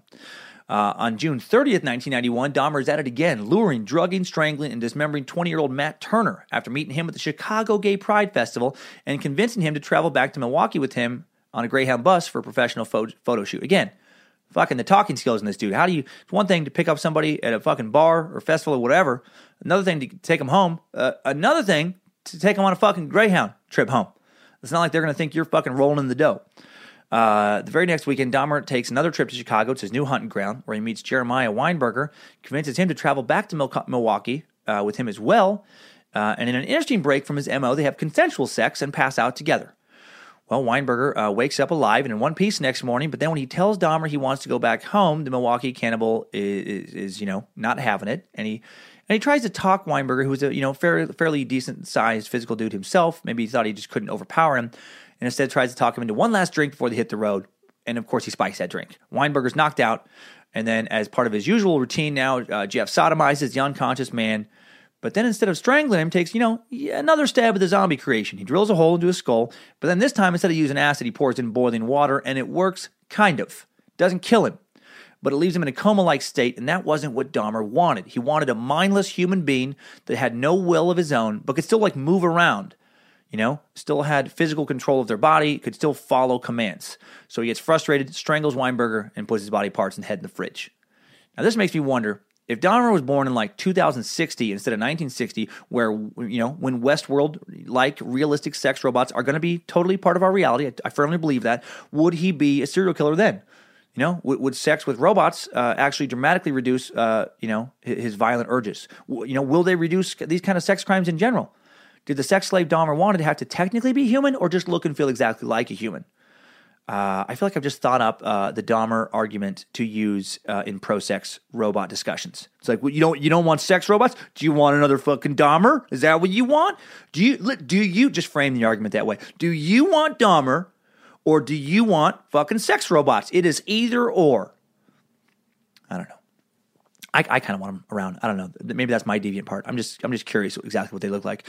By the middle of July 1991, Dahmer has had so many body parts in his fridge, he literally doesn't have room anymore for regular food. How fucking insanely horrific is that? He has a fridge full of heads, biceps, calves, hearts, other odd human parts. I wonder if he ever ate, this is really dark, but I wonder if he ever ate so much human flesh that he just got like tired of it, you know? Like how salmon can be great for like one dinner, but if all you have is salmon at home and you just have salmon 10 nights in a row, eventually you're going to open up your fridge on like the 11th night and be like, fucking salmon. So sick of fucking salmon. Like, did Dahmer ever open up his fridge and just be like, all right, I guess I'm having dude again. Dude sandwiches for lunch, dude sausage for breakfast, dude steak for dinner. I am so sick of dude. Dude. It's all I ever eat in this place. Well, Dahmer strikes again on July 15th, 1991, luring, drugging, strangling, and dismembering 23-year-old amateur bodybuilder Oliver Lacey. I guess if you're going to eat almost nothing but biceps and calves, you might as well go for the best biceps and calves in the land. And then on July 19th, true tragedy strikes. Dahmer is fired from the chocolate factory, and Dahmer is devastated for several minutes. Then he gets over it and goes back to killing. The same night, he's out hunting, and he finds 25-year-old Joseph Bradehoft, a father of three from Minnesota. Joe had traveled from Milwaukee to get a job. Turned out the job was gone. By the time he got there, he was down to his last few dollars, trying to get back out of town. Dahmer finds Joe down on his luck at a bus stop, plays the part of the friendly and sympathetic ear, suggests they go back to his place for a few drinks. Told Joe he'd pay him for some nude photos. Now, Bradehoft's family claims he was straight. Dahmer would later claim they had consensual sex. Who knows? Dahmer drugs and strangles Joe, but then instead of dismembering him, just leaves his body on the bed for several days. He wants to, he's changing it a little bit. He wants to try. He can't get the zombie, but maybe he can just enjoy the corpse a little while longer, I guess. July 24th, 1991, Dahmer tries to kill one last victim. He met 31-year-old Tracy Edwards and two other men, told them they should all come back to his place for some drinks, then told Tracy's two friends the wrong address, and then hops in the taxi with Tracy. Tracy didn't notice the address ruse, later testified at this point in the evening, he just still doesn't feel endangered. Dahmer was engaging and articulate, seemed like a nice dude. Once Dahmer got Edwards back into his apartment, he began pressuring him to take his clothes off, take some naked photos. While Edwards was reluctant, when he was reluctant, Dahmer suggests a beer. Dahmer then brings Edwards an unopened beer and also a rum and coke mixed with his perfected sleeping pill mix. But Edwards, a little skeptical, just takes sips of his drink so it doesn't knock him out, and then he feels like something's off. Then he notices some boxes of acid in the corner. Smells a strange odor. Gets cold feet, starts to get up to leave, and then Dahmer slaps a handcuff on his wrist. They begin to struggle. Edwards was able to keep Dahmer from getting the second handcuff on his other hand. Then Dahmer grabs a large knife, and Edwards freezes. But then instead of stabbing Edwards, Dahmer puts his head up against Edwards' chest, tells him he's going to eat his heart. How fucking terrifying is that? Then Edwards, has a chance to hit Dahmer, does so, runs down the street with the handcuff still on his wrist, tells him he sees some police officers, flags him down. Edwards then leads the police back to Dahmer's apartment, and old silver-tongued Dahmer starts talking them out of pursuing the matter once again. But then Edwards himself runs back in the apartment to show the officers the knife Dahmer had pulled on him. One of the officers follows, ends up seeing a collection of Polaroids Dahmer has in his bedroom. Polaroids of his victims' dead bodies. Now, these photos are beyond macabre. Torsos bent into unnatural positions, heads removed, placed on displays. One dude with his legs, arms, and head still attached, but his chest opened up. Looks like something out of Hellraiser. I did look a few up on the web. They actually are on there if you're that morbidly curious yourself. Dahmer tries to explain away the photos, but the police officers were disturbed enough to call for more officers who arrived and began to search the apartment. And they open up the refrigerator and see a fucking head staring back at them, and that's when it's all over. They find various other body parts, some half-eaten. They eventually find an altar of 7 carefully cleaned human skulls, a vat of acid with the remains of 3 torsos still inside, and so many other body parts. Dahmer was caught with a preposterous amount of damning evidence, doesn't even bother with an attorney during his interrogation. He wants to tell him everything, and that's why we know so much about him. He was so open after being caught. Over the next several days, he confessed to all 17 killings, even the one going back to when he just graduated high school in Ohio. And the creepiest part of the confession was when Dahmer talked to me about his plans for that death shrine I've referenced. When asked as to why he had preserved a total of 7 skulls and the entire skeletons of 2 other victims, Dahmer stated he'd been in the process of constructing a private altar of victim skulls which he intended to adorn upon the black table located in his living room and upon which he had photographed the bodies of many of his victims. Or he had placed photographs. This display of skulls and photographs was to be adorned at each side with the complete skeletons of Ernest Miller and Oliver Lacey. The 4 severed heads found in the kitchen were to be removed from flesh and used in this altar, as well as the skull of at least one future victim. Incense sticks were to be placed at each end of the black table, above which Dahmer intended to place a large blue lamp with extending blue globe lights. The entire construction was to be placed before a window covered with a black opaque shower curtain, in front of which Dahmer intended to sit in a black leather chair. When asked who the altar was dedicated to, Dahmer replied, "Myself. It was a place where I could feel at home." Fuck, he was evil. He further describes his intended altar as a place for meditation, from which he believed he could draw a sense of power, adding, "If this hadn't happened, or if this arrest, if I hadn't been arrested 6 months later, that's what they would have found." My God. July 25th, 1991, Dahmer is charged with 4 counts of murder. By August 22nd, he charged with a further 11 murders committed in the state of Wisconsin. September 14th, investigators in Ohio, having uncovered hundreds of bone fragments in the woods where Dahmer had described they would be, he gets charged with another murder. Dahmer was not charged with the attempted murder of Tracy Edwards, nor with the murder of Stephen Toomey. He just wasn't charged with Toomey's murder because the Milwaukee County District Attorney only brought charges where murder could be proven beyond a reasonable doubt. They obviously had, enough stuff to put him away forever. And Dahmer had no memory of actually committing that one. That was the one where he blacked out. And he pleads guilty to 15 counts of murder. Wisconsin doesn't have a death penalty. Dahmer is sentenced to 15 consecutive life sentences. He would have been eligible for parole in 2928. Not kidding. Victims' families screamed and lunged at Jeffrey as they got to say final statements to him during his last day in court. Jeffrey's final words were emotionless, but he said, "I know society will never be able to forgive me. I know the families of the victims will never be able to forgive me for what I've done. I promise I will pray each day to ask their forgiveness when the hurt goes away, if ever. I have seen their tears, and if I could give my life right now to bring their loved ones back, I would do it." And then 2 years later, Jeffrey himself would be killed by another inmate, so the families do get a little bit of the justice they were hoping for. Christopher Scarver, a 25-year-old convicted murderer, had grown sick of Dahmer's prison antics. He'd grown to despise Dahmer because he would fashion severed limbs out of prison food, allegedly, to taunt other inmates. He drizzled packets of ketchup to make it look like blood. And on the morning of November 8th, 1994, when Scarver doled out some vigilante justice in a gymnasium of the Portage, Wisconsin prison, Dahmer, 34, Scarver, and a third inmate, Jesse Anderson, were led unshackled to clean the bathrooms by correction officers who left them unattended. Seems a little fishy. They probably wanted Dahmer gone. Scarver, who was repulsed by the youth molesting cannibal's lust for flesh, kept in his pocket a newspaper article, apparently, detailing how Dahmer had killed, dismembered, and in some cases ate, his victims. Scarver just retrieved his mop, was filling the bucket with water, when someone poked him in the back. He turns around. Dahmer and Jesse were kind of laughing under their breath. Scarver recounted, "I looked right in their eyes, and I couldn't tell which one had done it." Then the 3 men split up, and Scarver followed Dahmer toward a staff locker room. He grabbed a metal bar from the weight room, confronted Dahmer with the news story he had been carrying in his pocket, asked him if he did all those things, because I was fiercely disgusted. He was shocked. He said, yes, he was, Scarver said. He started looking for the door pretty quick, but I blocked him. And then, with 2 swings of the bar, Scarver crushed Dahmer's skull. He ended up dead. I put his head down, he said. And just like that, the horror that was Dahmer was gone forever. And kind of interesting there that he would die by another, weight room thing. That was his first murder, if you remember, is when he used a dumbbell to hit the back of that hitchhiker, head, or hit that hitchhiker in the back of the head. And now he gets this. Ugh.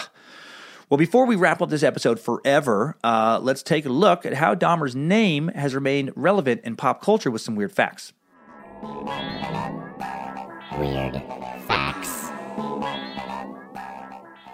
First weird fact, the Chicago extreme metal band Macabre released an album in 2000 called Dahmer, where every song is about Dahmer, complete with factual lyrics. The most popular song from this album, at least on iTunes, is called Jeffrey Dahmer and the Chocolate Factory. Lyrics include Oompa Loompa Doopity-doo, Jeffrey's stirring up some chocolate for you. Oompa Loompa Doopity-dee, he worked at the Ambrosia Chocolate Factory.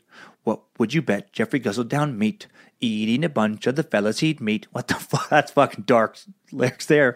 Macabre may have dropped the most musical Dahmer references, but they're far from the only band to reference him. Keisha references Dahmer in 2010's Cannibal. Your little heart goes pitter-patter. I want your liver on a platter. Use your finger to stir my tea, and for dessert, I'll suck your teeth. Be too sweet, and you'll be a goner. Yep, I'll pull a Jeffrey Dahmer. References also show up in Chris Brown, Lil Wayne, and even Katy Perry songs, amongst others. Heavy metal band Soulfly has a song named Jeffrey Dahmer, released in 2010, where they butcher melody as effectively as Dahmer butchers people. Not a big fan of Soulfly. And then there's The Silence of the Lambs. There's an interesting thing there, where that came out in the United States on January 30th, 1991, that movie, 6 months before Dahmer's capture. And many think that's part of the reason he became so infamous, why he's remained in pop culture. Because after that cannibalistic killer Dr. Hannibal Lecter, America was especially fascinated with the capture of real-life cannibal killer Jeffrey Dahmer. And then finally, some recent stuff, and some coming up. John Backdurf, known by his pen name of Durf, created a comic about Jeffrey Dahmer. It's titled My Friend Dahmer. And Durf actually knew Dahmer. They were friends. Jeffrey Dahmer and John Backdurf/Durf were classmates in middle school and in high school. And Durf began working on the comics after Dahmer's death in 1994. The graphic novel version of My Friend Dahmer was published in 2012. You can read it if you want to know more about Dahmer's high school identity-forming years.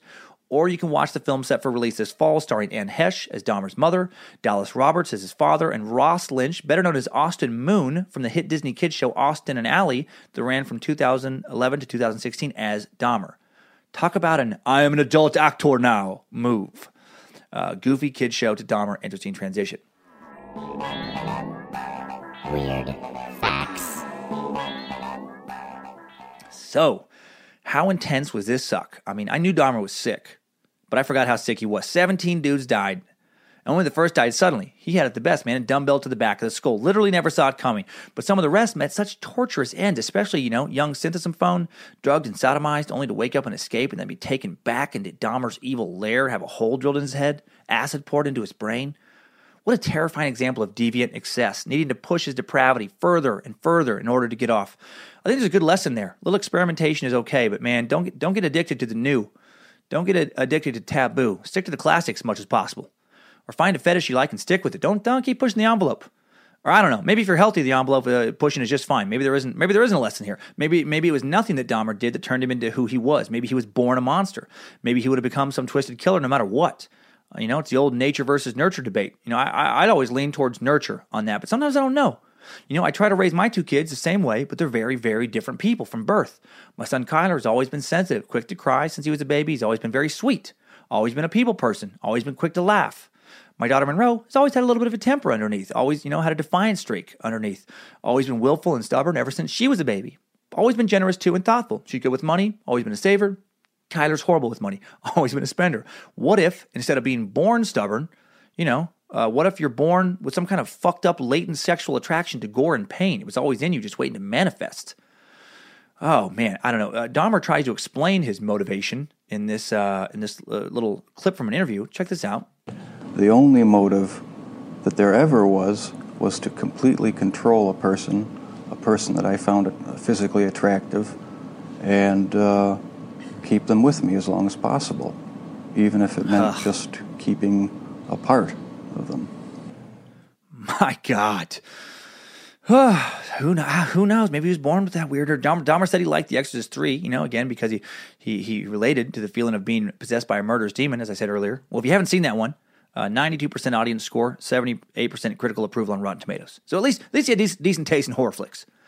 But what if that wasn't some cop-out, What if it wasn't some way to distance himself from the moral responsibility of his crimes? What if some people really can't help being bad? Now, I'm not saying that should let them off the hook if it's true. Actually, if you know someone was just murderous by nature and that nature could not be corrected, the moral thing to do, the action in favor of the greater good, would be to immediately execute them. A lot to think about. The only thing I know for sure, after doing research on all this, is that I'm not going to read about serial killers for a good few days at least. Man, Dahmer was fucked up. And let's recap exactly just how fucked up he was with some top 5 takeaways. Time Suck Top 5 Takeaways. Number 1, Dahmer killed 3 of his victims in his grandma's basement while his grandma was at home, making him, in addition to being a cold-blooded killer, one of the worst and most disrespectful grandkids of all time. Number 2, Dahmer committed numerous acts of necrophilia, actively tried to make sex zombies, kept a dick preserved in acetone in his chocolate factory locker for a year, and fucked a mannequin. And you thought you were kinky.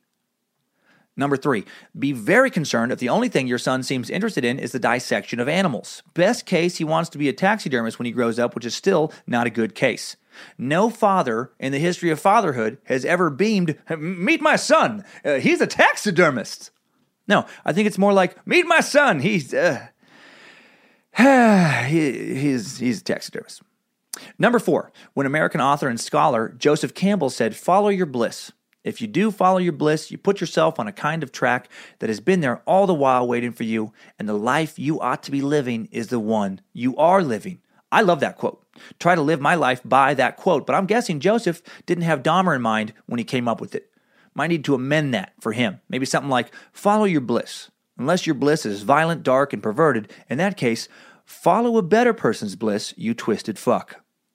And number 5, some new info as we're doing now. Some researchers recently have begun to think that Dahmer may have been on the autistic spectrum. Specifically, he may have had Asperger's syndrome. Dahmer, who murdered 17 men and boys between 1978 and 1991, was never clinically diagnosed with autism, but evidence exists to suggest he displayed numerous indications of Asperger's syndrome.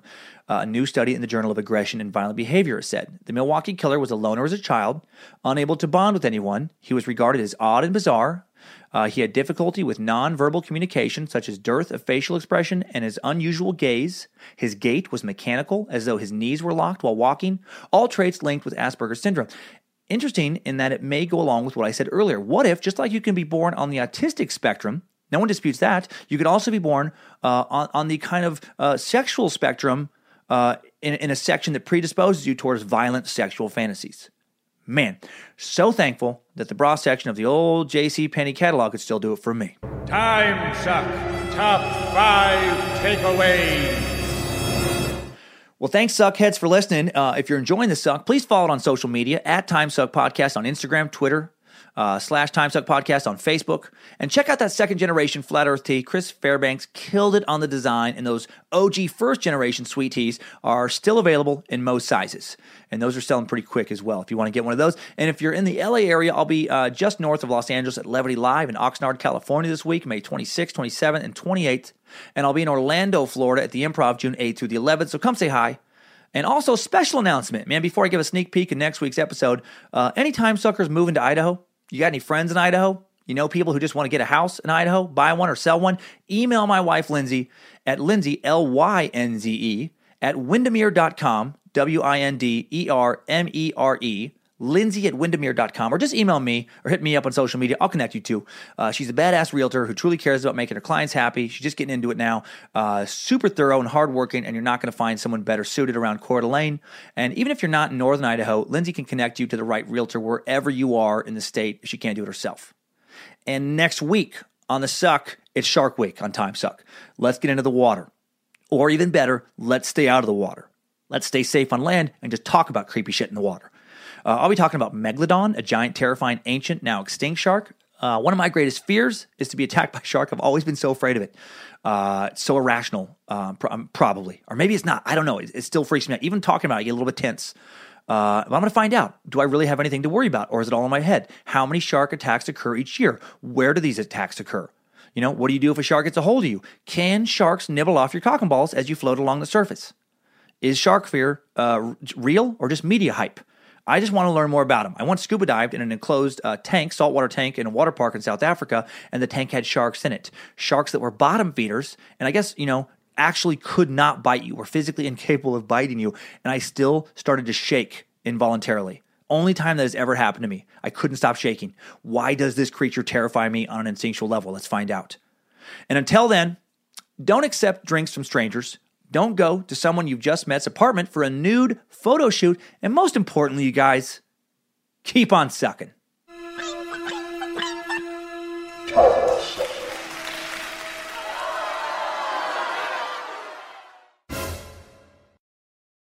Ever been to Delaware? If not, now's the time to visit. You'll find a lot of fun in a little state. Since you can drive anywhere in the state in a couple of hours, you'll spend less time driving and more time enjoying. Explore from the bays to the beaches, stroll the boardwalks, and have an oceanside bonfire. Get a taste of Delaware at one of the award-winning restaurants and enjoy a local craft brew. See the first state's unique historic landmarks and experience Delaware's endless discoveries. Plan your adventure today at visitdelaware.com. This show is sponsored by BetterHelp. If you suddenly had an extra hour show up in your day every day, what would you do with it? Work out, sleep, read a book, play Fortnite, call your mom, take judo lessons, finally watch all the episodes of Shameless? A lot of us spend a lot of our time wishing we had more time. But why? Time for what? If time was unlimited, how would you use it? The bad news is that you're not going to get that 25th hour. But what you can probably do is reprioritize where you spend some of your time. Therapy can help you find what matters to you so you can do more of it with your time. This year, my health is more important to me than cranking out another stand-up special as fast as possible.